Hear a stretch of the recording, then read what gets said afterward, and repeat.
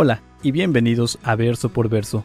En este espacio estaremos estudiando la palabra de Dios en la voz del pastor Juan Parra. Si aún no tienes alguna iglesia en donde congregarte, te invitamos a Capilla Calvario de Oxnard. Estamos localizados en el 1925 Eastman Avenue, en la ciudad de Oxnard, California.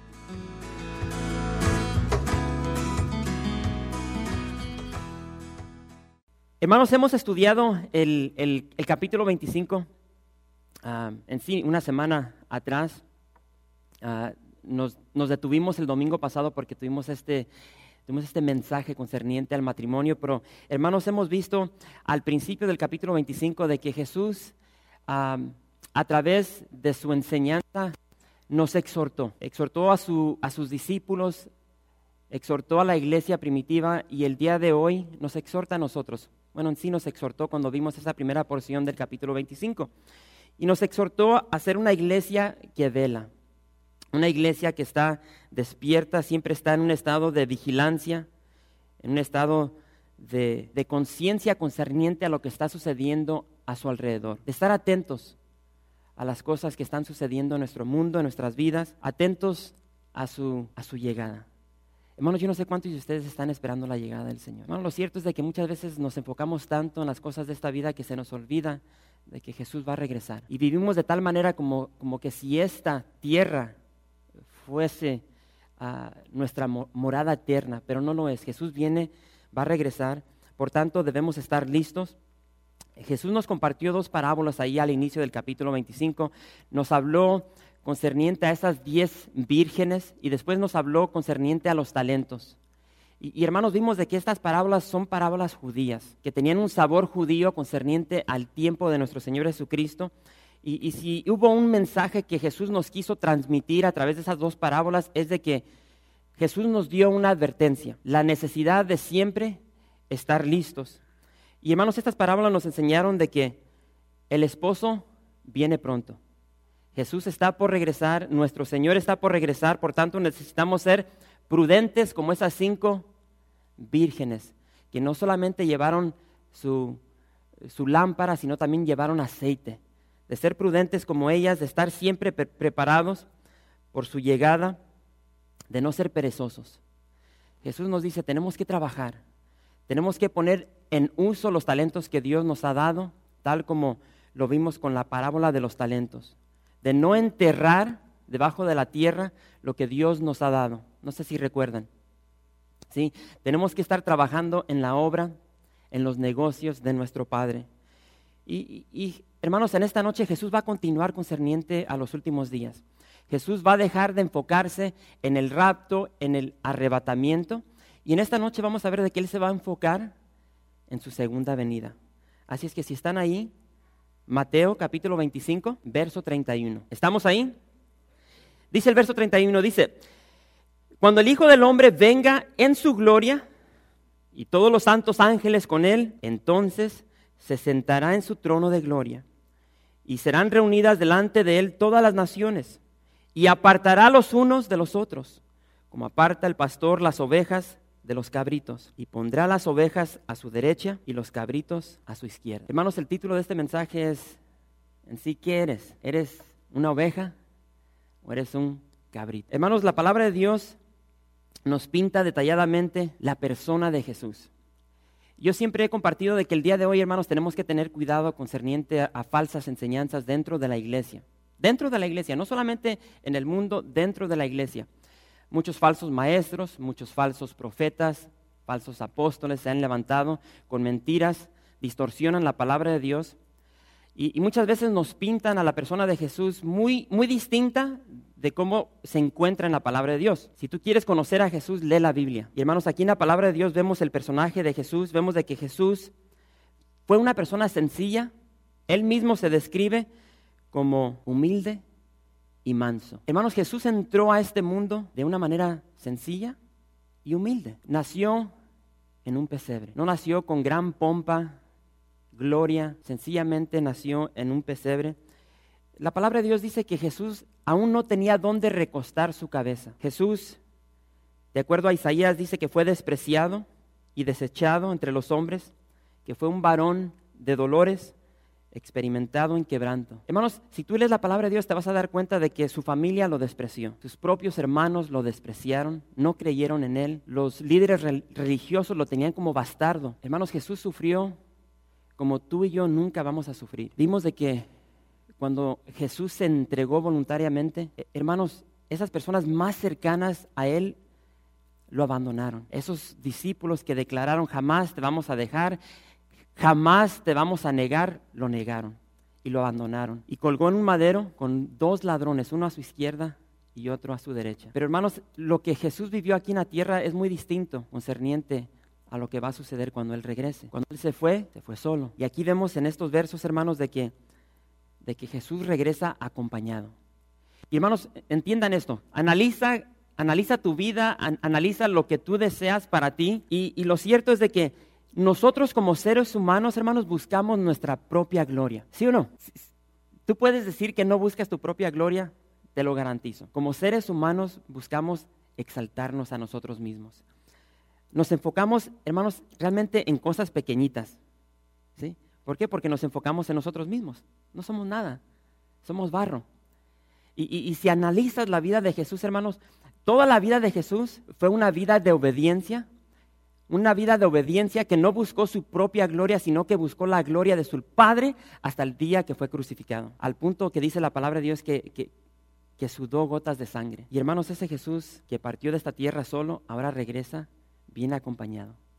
Dice que regresa con sus santos ángeles.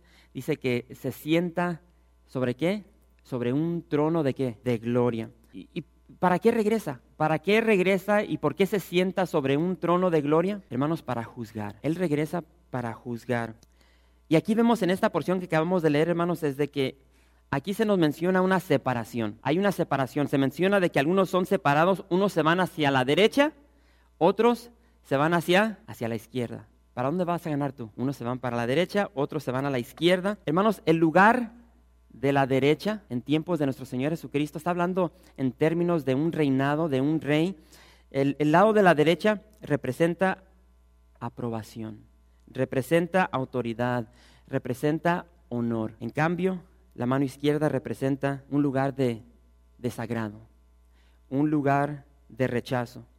Y se nos dice de que va a haber una separación, unos a mano derecha, unos a mano izquierda. Dice que las ovejas se van a mano derecha y los cabritos se van a mano izquierda. Y vuelvo a repetir, ¿qué eres? ¿Eres oveja o eres chivo? ¿Eres oveja o eres chivo? Aquí las ovejas, hermanos, representan a los creyentes, a los que han recibido a Jesús, aquellos que se han arrepentido, aquellos que han confesado a Jesús como Señor y Salvador de su vida, aquellos que le dan la espalda a su pecado y viven una vida de obediencia de acuerdo a lo que Cristo establece en su palabra. Los cabritos, como que no suena bien esa palabra, ¿verdad? Los cabritos son los que no son creyentes, no son cristianos, son rebeldes, son incrédulos. Y hermanos, el juicio final aquí se compara con lo que era bien común en el tiempo de nuestro Señor Jesucristo. En aquel tiempo el pastor agarraba las ovejas, agarraba los cabritos y durante el día andaban juntos. Pero llegaba el atardecer y tenía que haber una separación. El pastor tenía que separar la oveja del cabrito.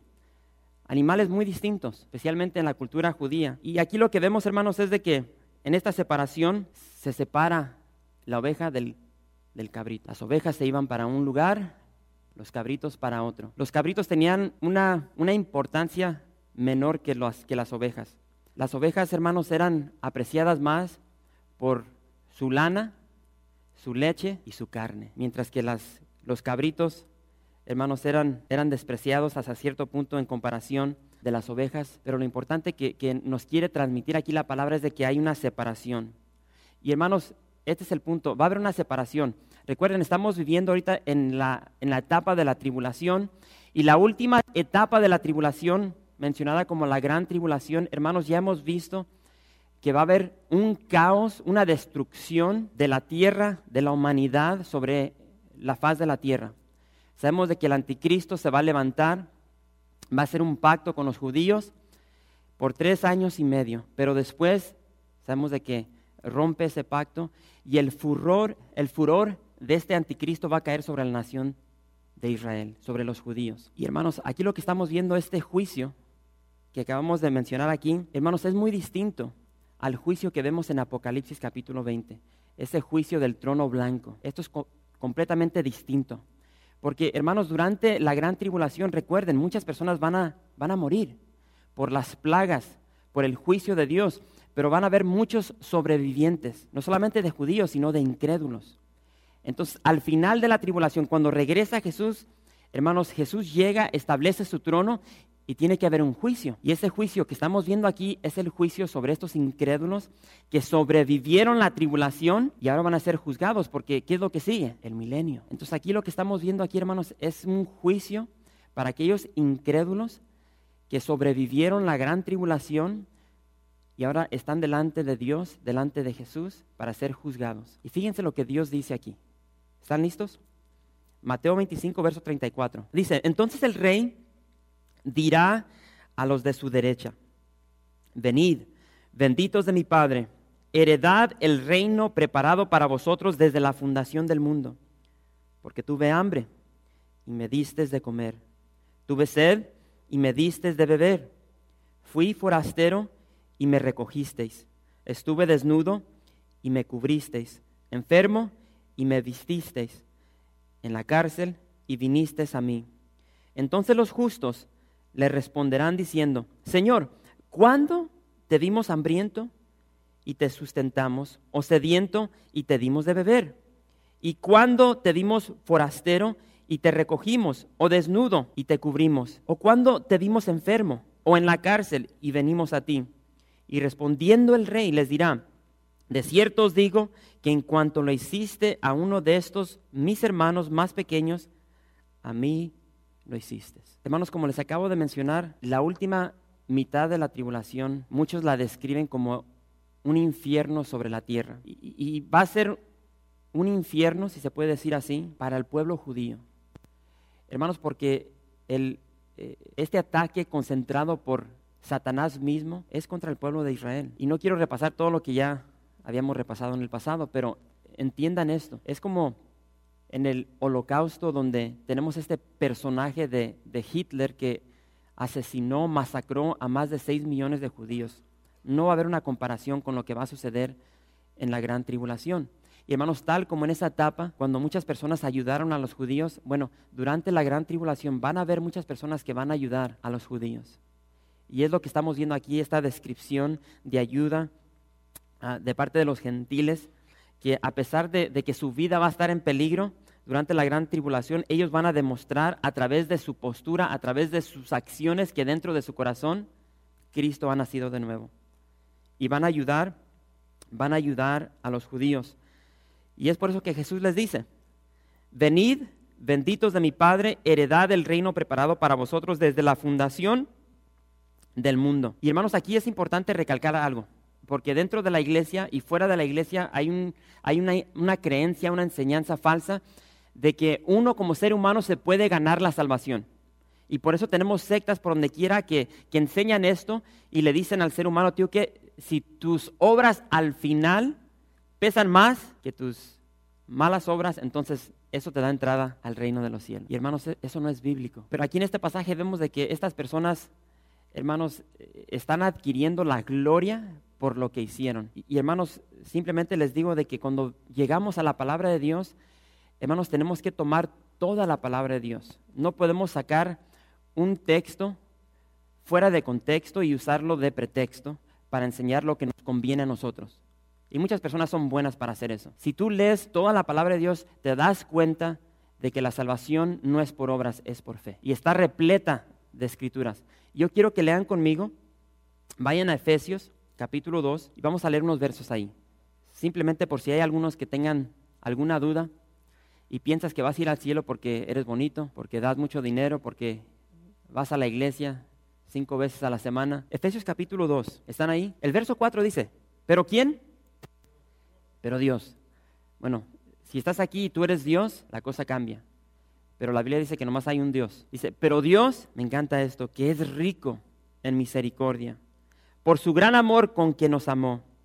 Aun estando nosotros muertos en pecados, nos dio vida juntamente con Cristo.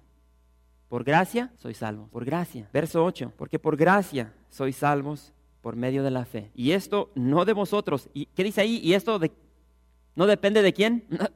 Hermanos, si la salvación depende de ti y de mí, ya la regamos. Ya estuvo que no vamos a entrar. Pero eso no depende de nosotros. Entonces, por gracia, por fe. Y como dice aquí, esto no es de vosotros, pues es un don, es un regalo de Dios. No por obras, para que nadie se gloríe. Más claro no canta el gallo. Y esto es algo hermoso, hermanos, porque esto debe traer a nuestras vidas descanso, de que Dios ya lo hizo todo. A nosotros nos corresponde ser obedientes, de acuerdo a lo que Él ha establecido en su palabra. Hermanos, las buenas obras que tú y yo hacemos es el fruto de nuestra salvación. ¿Sí entienden eso? Porque tú puedes ir a Santiago y ahí habla sobre la fe sin obras, es muerta. Hermanos, las obras que tú y yo hacemos es un fruto de nuestra salvación. Las obras no son la raíz, es el fruto que nace de nosotros por lo que Dios ya ha hecho. Y muchas personas no comprenden, no entienden esto, no pueden captar lo que Dios ha hecho. Por eso es que, hermanos, no viven una vida fructífera, porque hay confusión. Cuando tú te das cuenta de que eres un miserable pecador y que Cristo murió por ti y te ha dado entrada al cielo por lo que Él hizo, no por lo que tú eres, sino por lo que Él es, hermanos, vivimos una vida de agradecimiento y fluye de nosotros una vida fructífera. Jesús dijo, por sus frutos los conocerás. Bien sencillo. Pablo declara ahí en el libro de Romanos de que nosotros fuimos predestinados para ser conformes a la imagen de Cristo. Hermanos, con cada día que pasa, nuestra vida es conformada, es transformada más y más a la imagen de Cristo. Es por eso que es muy importante para nosotros leer la palabra de Dios, llegar a la iglesia, ir a los estudios de damas, a los estudios de varones, para recibir esa palabra que nos cambia, que nos transforma, que nos purifica y nos conforma a la imagen de su Hijo, a la imagen de Cristo Jesús. Y si ustedes son sinceros y son atentos, te das cuenta de que hay personas que llevan mucho tiempo caminando en los caminos de Cristo, pero no hay un cambio en ellos, no hay una transformación, no se ve el fruto. ¿Por qué? Porque no pasan tiempo en la palabra, sencillo. Ahora, hermanos, fíjense lo que dice Jesús concerniente a los cabritos. Y vuelvo a repetir, ¿qué eres? ¿Eres oveja o eres cabrito? Y dice el verso 41. Y hermanos, ya vamos a terminar. No lo van a creer, pero ya vamos a terminar. Verso 41 dice, entonces dirá también a los de la izquierda. ¿Están todos ahí? Hermanos, pongan atención a estas palabras de parte de Jesús. Entonces dirá también a los de la izquierda, apartaos de mí, malditos, al fuego eterno preparado para el diablo y sus ángeles. Porque tuve hambre y no me diste de comer. Tuve sed y no me diste de beber. Fui forastero y no me recogisteis. Estuve desnudo y no me cubristeis, enfermo y en la cárcel y no me visitasteis. Entonces también ellos le responderán diciendo, Señor, ¿cuándo te vimos hambriento, sediento, forastero, desnudo, enfermo o en la cárcel y no te servimos? Entonces les responderá diciendo, de cierto os digo que en cuanto no lo hiciste a uno de estos más pequeños, tampoco a mí lo hiciste. E irán estos, ¿al qué? Al castigo eterno, y los justos a la vida eterna. Hermanos, el capítulo 25 nos ha demostrado, hemos visto que el precio de la indiferencia es muy alto para pagar. Hermanos, no podemos ser indiferentes al regreso de Jesús. No podemos vivir el día de hoy y olvidar de que Jesús va a regresar. No podemos ser indiferentes a los talentos que Dios nos ha dado y no utilizarlos para el reino de nuestro Padre. No podemos ser indiferentes a esas personas, esos familiares que no conocen de Cristo y vivimos con ellos y no les compartimos las buenas nuevas o no les demostramos el poder de Dios a través de nuestras vidas, en especial a nuestros hijos, porque somos una persona en casa, somos otra persona aquí dentro de la iglesia. No podemos ser indiferentes a las personas que están a nuestro alrededor, compañeros de trabajo. ¿Cuál es tu fe? ¿Cuál es tu creencia? Si Jesús va a regresar, tu vida tiene que demostrar tu fe de que tu Señor, tu esposo, está pronto por regresar. Y si te estás ocupando en las cosas de esta tierra y no en las cosas de Papá Dios, entonces eso demuestra dónde está tu fe, dónde está tu creencia. Y hay indiferencia en tu vida, y hay gran peligro, y es lo que Jesús nos ha estado enseñando. Nos da advertencia. ¿Digo qué? Si están viviendo para el día de hoy, para este mundo, si están levantando su propio reino, su propia gloria, no te sorprendas. Cuando yo regrese y te quedes aquí. Bien curioso, esta semana mi hija mayor le estaba contando, no le digan que les dije esto, ¿verdad?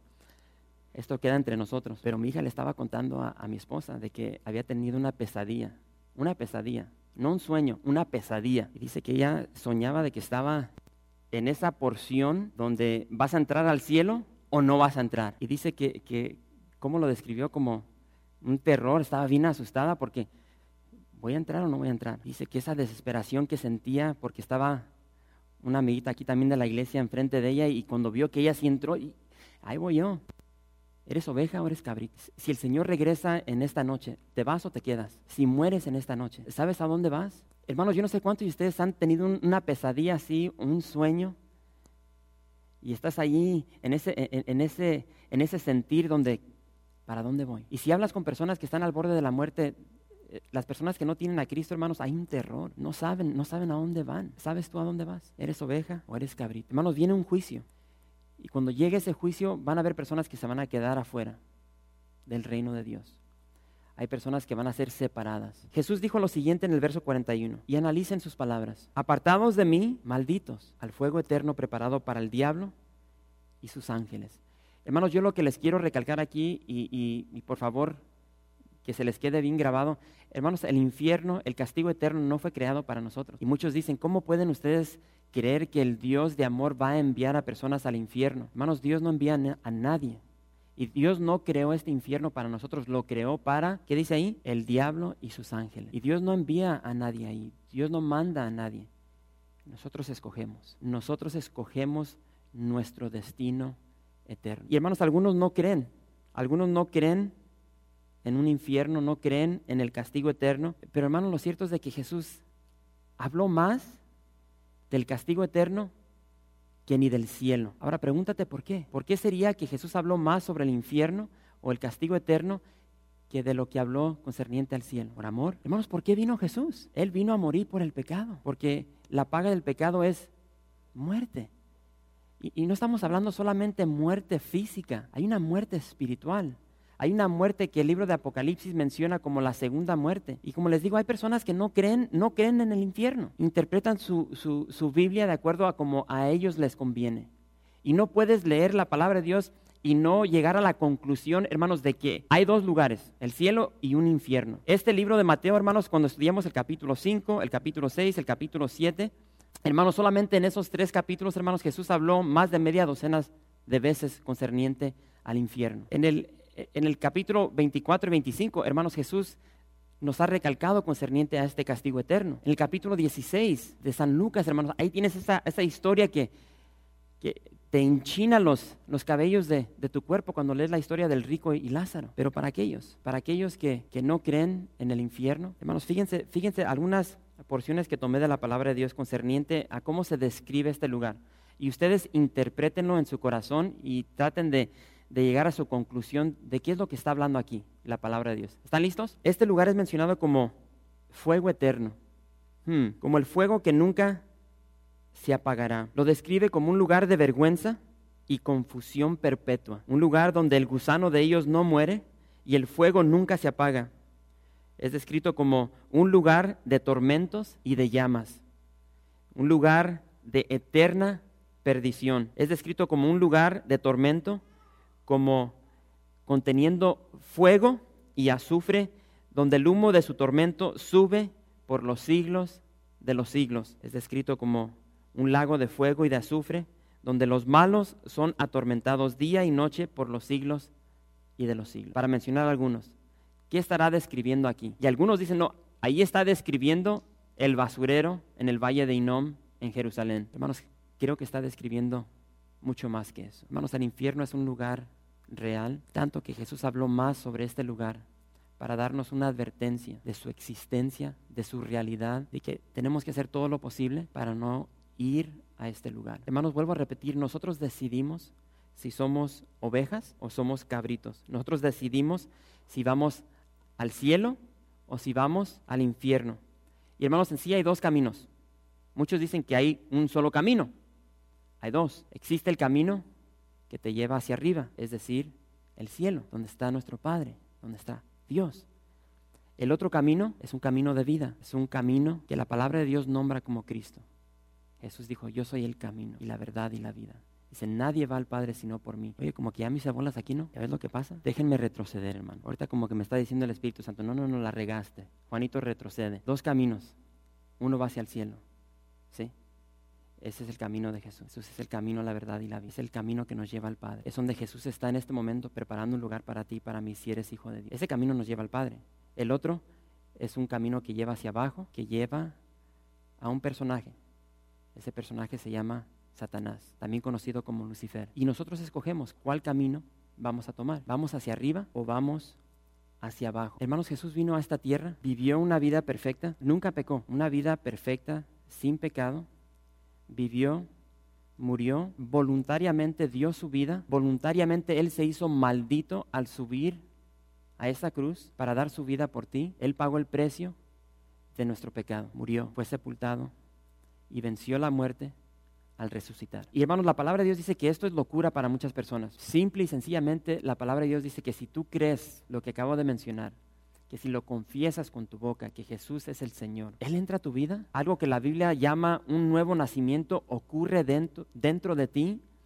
Tu maldad, tu pecado es purificado, es limpiada y ahora dentro de ti vive Dios. Ahora no me pidan que les explique cómo sucede esto, no tengo la menor idea, pero no me importa. Lo cierto es de que está en la palabra de Dios y si tú crees eso, eres una oveja, eres amigo de Jesús, eres hijo de Dios. Ahora eres injertado en el linaje celestial, pero tú tienes que decidir, porque Dios no te va a forzar, Dios es un caballero. Tú tienes que reconocer que eres un pecador y que necesitas un Salvador. Mientras no reconozcas eso en tu vida, vas a seguir caminando pero muerto.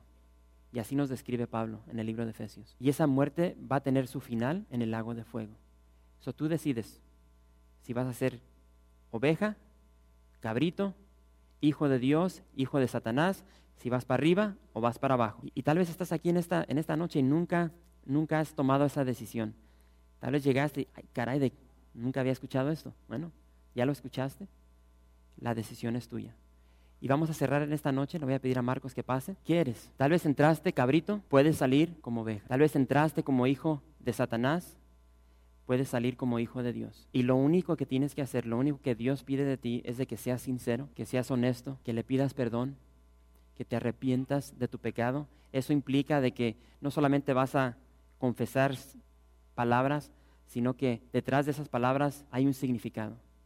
Significa de que le vas a dar la espalda a tu pecado, al estilo de vida que llevas el día de hoy, que probablemente no le agrada a Dios, y vas a seguir una vida de obediencia, de acuerdo a los preceptos, mandamientos que Dios ha establecido para ti.